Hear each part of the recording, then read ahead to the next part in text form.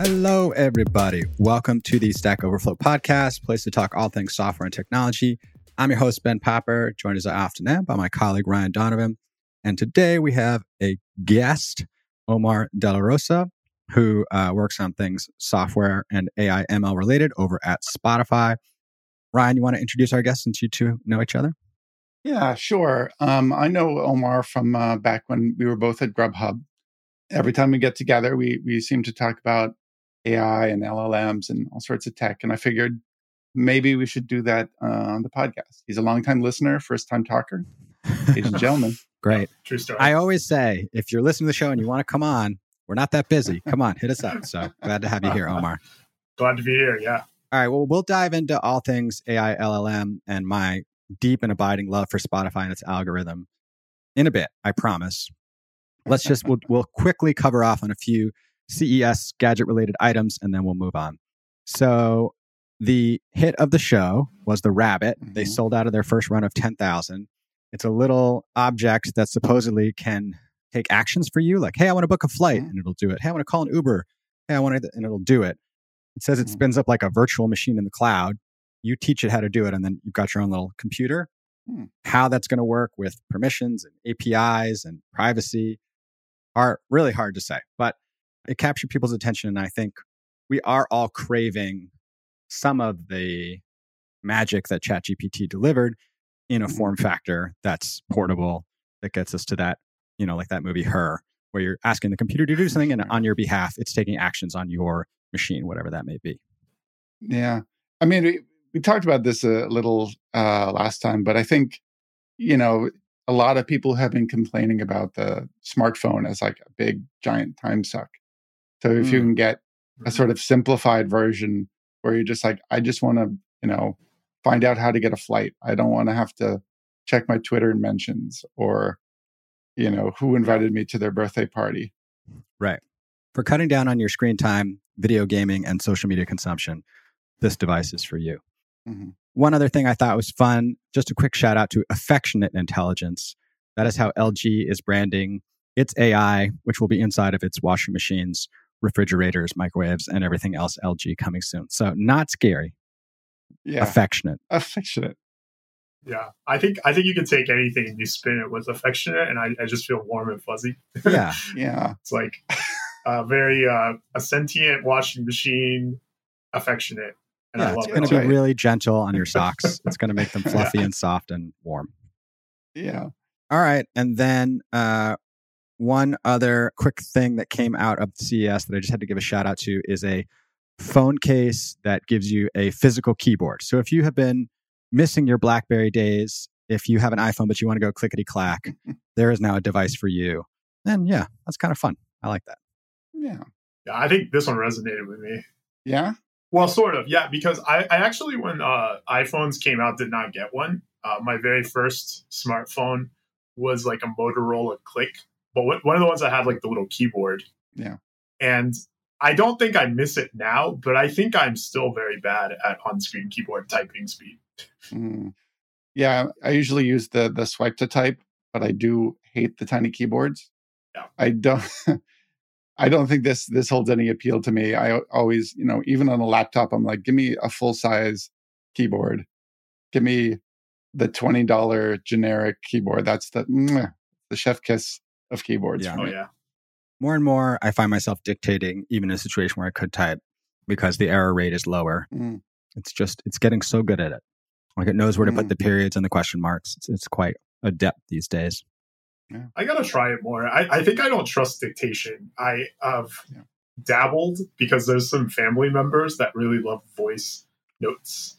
But I got to see it. It's probably a lot better now than it's been since I last checked. Yeah. Should trust. And I'm sure they can train on your voice and get the perfect dictation translation for you specifically.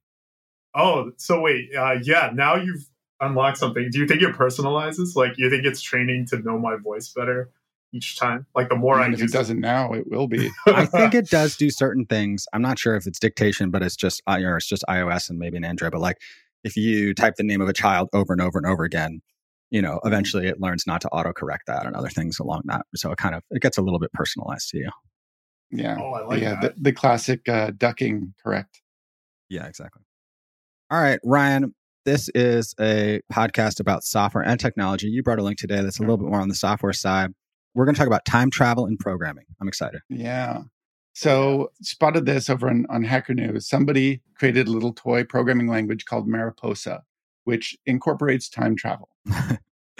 The way that it works is that one of the primitives in it is a now function that captures the current instance. And you can say t equals now, and then at t, set a variable or something. So it'll let you do things out of order. If you say x equals 1, then t equals now, and then say at t, x equals 2. If you print it before the at t, it'll be x equals 2. Mm. So every variable is like a little time capsule, or like, I guess, like a historical journal. Yeah, well, it captures the context of at t, and there was a lot of additional stuff in there about how it has these improper variables that include the sort of instance location and a memory address of a variable. So it keeps a track of all of those variable values at each instance. Sounds interesting. Yeah. As for the use for it, I'm not sure. Well, it almost sounds like there's almost an anti-pattern with a lot of functional programming to like introduce time and state. And this just like leans in. It's like, no, it's all time. Right. I like it. I mean, I believe that it's implemented in Haskell. So there you go. Oh, of course. Okay, yeah. So they've addressed this is that. For the philosopher developers out there, if it's in Haskell. That's right. That's right. If you want to study the effects of time when you're programming. All right. So, Omar, one of my favorite stories that I ever wrote when I was at The Verge was about Spotify's Discover Weekly algorithm. And I have been a heavy participant in curating my playlists and like songs ever since. And I diligently listen to it every Monday just so it knows I'm there and giving feedback, and I appreciate it. And it delivers me a lot of gems. It's probably the software in my life that brings me the most joy on a weekly basis. Mm-hmm. Back in the day, I thought the useful insight there was take a look at the playlist I've made, take a look at playlists other people have made that are very similar, but have some songs that I don't have, and show me these, because you're matching me to somebody who has kind of similar taste. Right. I don't know if you have any particular insight into this, but that was many years ago. From your vantage point, working on stuff related to AI and ML at Spotify, is that still how it works? Is there new magic kind of cooking around the edges? And what are you working on and excited about at the moment? Ooh. So I currently work on the personalization department, but I'll just start by saying I do not actively work on Discover Weekly, but I'm also a big user. But essentially what the algorithm more or less like consumes, like the models consume various features. And I think something that you're getting to is how over time, I think models have started to blend a lot more. Like it used to kind of be a pure like user to user, right? Essentially like user space. Mm-hmm. That would be like your user features, how your behavior translates. Right. Mm-hmm. But I think you could think about it as like a blend. You can imagine that there's like track feature space and user feature space. And in both cases, you're going to get completely different mappings. Like if you take any track, you could just almost come up with like a vector coordinate in these two spaces that are completely positionally very different, very far apart from each other. And I think like Discover Weekly is an example of one. And by the way, you're going to get a lot of experiments. So things often change from week to week, depending on new models and whatnot. But in general, like, I think there are multiple spaces, multiple vector spaces that are considered when forming it. And I think as a whole, like it maybe just in an industry level, like a lot of recommender systems have shifted away from like pure user space based right. nearest neighbor lookups in these vector spaces, because they have these pathological optima, like a bunch of people gathering together listening to like some related tracks end up giving you a much narrower, or they'll lead you to these little, like you can think of them as like little attractors in this space that often aren't even good. It's like it'll cluster, if you will, into these little pockets. It loses the element of surprise, right?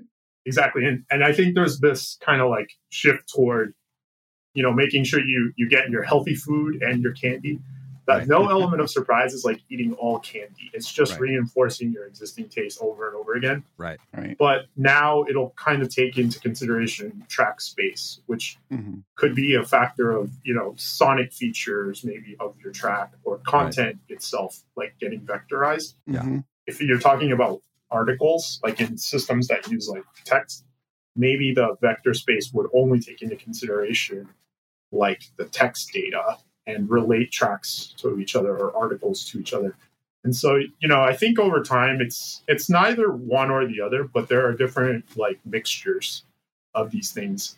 And the idea being that if we show you sometimes a blend of things that are reinforcing your own preferences, but mixed in with songs that are probably near the ones you like in content space, you're going to get, your diet is going to be a little healthier. I mean, look, maybe not everybody is like me. I might be an outlier, but yeah, my taste is pretty eclectic. It can vary across a lot of genres and decades. And so I think that I enjoy when it's giving me a new direction. And I'm always having this silent internal dialogue about how and when and whether I should be sending signals. Like, if I skip the rest of this track, is that sending a negative signal? If I listen to it all the way through, is that sending a positive signal? Should I like this track? Should I put it on a playlist? Obviously the algorithm should also surprise me, but I want to be giving it the right feedback. To let it know when it's done something that I appreciate. And it's not always clear. It's a little opaque to me. Now you have to listen to music just to talk to the algorithm. It is a dialogue. I'm willing to put in some work, I'm willing to put in some work on my side. The good news and the bad news is that sometimes your signals make a big difference. Like if there's a model that leans very heavily, like what I'm calling user space includes behavioral data. So it's essentially like your clicks or like your like favorites, things like that might be considered like in this bucket that I'm giving kind of like the user space. So if you're talking about like a track having a coordinate in your user taste profile, it's going to be related to those attributes that you said. When you get into like how the model that you're currently seeing like on a given week, like how much it's actually using that. Again, not to be hopeless, but if you're seeing a model that's like, on a particular week, we're testing something like more content driven, it may ignore your behavioral actions from the previous week. It may not look at them at all. Like, let's say on that given week, we were, in some cases, there was a model candidate that was like really trying to figure out a very good content recommender. Mm-hmm. I know Spotify has a long history of kind of trying to understand the music itself. There was this API, the Echo Nest that Spotify purchased that was like dividing up songs into beats, and like there was a infinite jukebox kind of grew out of that. And I wonder, how much has that stayed in, that sort of like Echo Nest, like figuring out the semantic qualities sort of outside of a vector space? Right. So first of all, like after that acquisition, I think a lot of people from there still work at the company. There's a couple people I've met that are like definitely still around. And the data sets and the know-how and the tech that kind of came from Echo Nest, I'd say there's still so many things, in our stack that do care about the sonic qualities. Mm-hmm. Let me actually say there's actually more to it than just sonic qualities. But basically, you have like, again, track space or content space.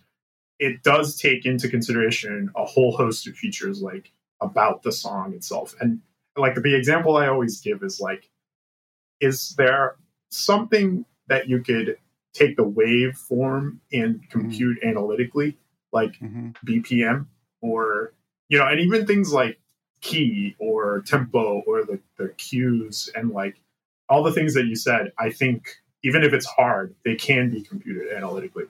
And those are like very much a part of, again, it's not like every single model every week uses all of those, but it's part of the consideration. Like if you think of the AI as an agent, it sometimes chooses like certain features of interest and sometimes it doesn't. Interesting. So, you mentioned there's track space. Do these two things sort of fit near each other in the vector universe of musicality or genre?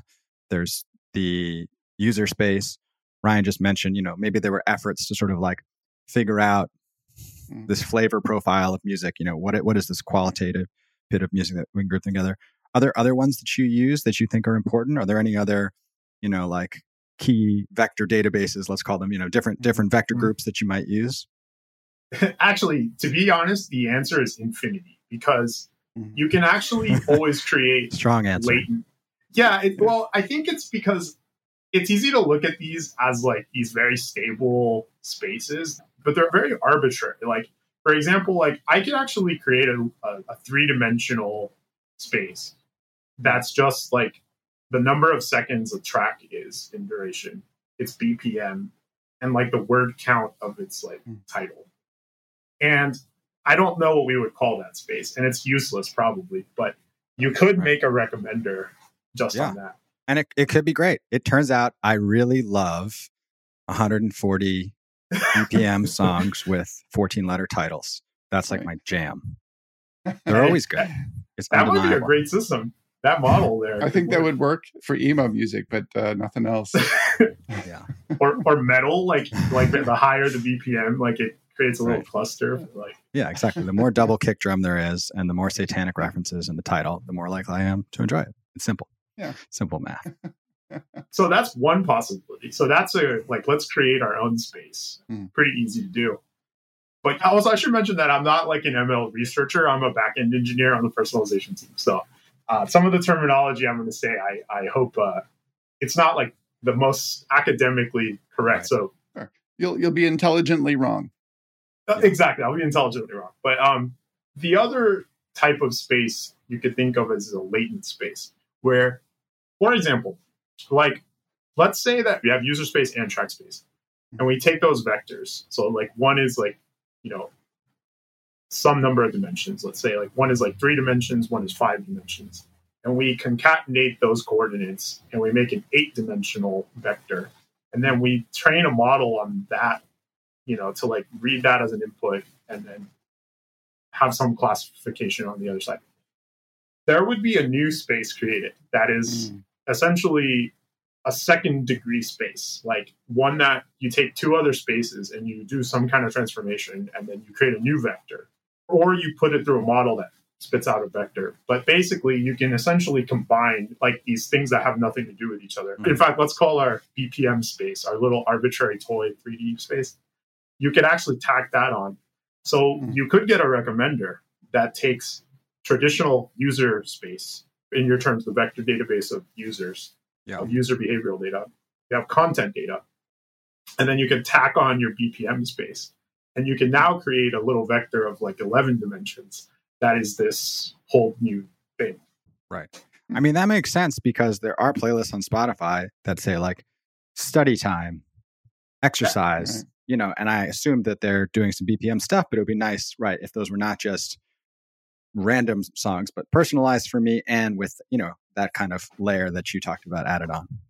Right. And I think that that's actually closer to where, like, the experimentation and the research and a lot of this, it actually kind of comes into play with that. Like everything else I told you is kind of like 20-year-old, like recommender system, like basics. Like actually back when we used to work at Grubhub, that has been around for quite a long time. Yeah. And it's pretty standard.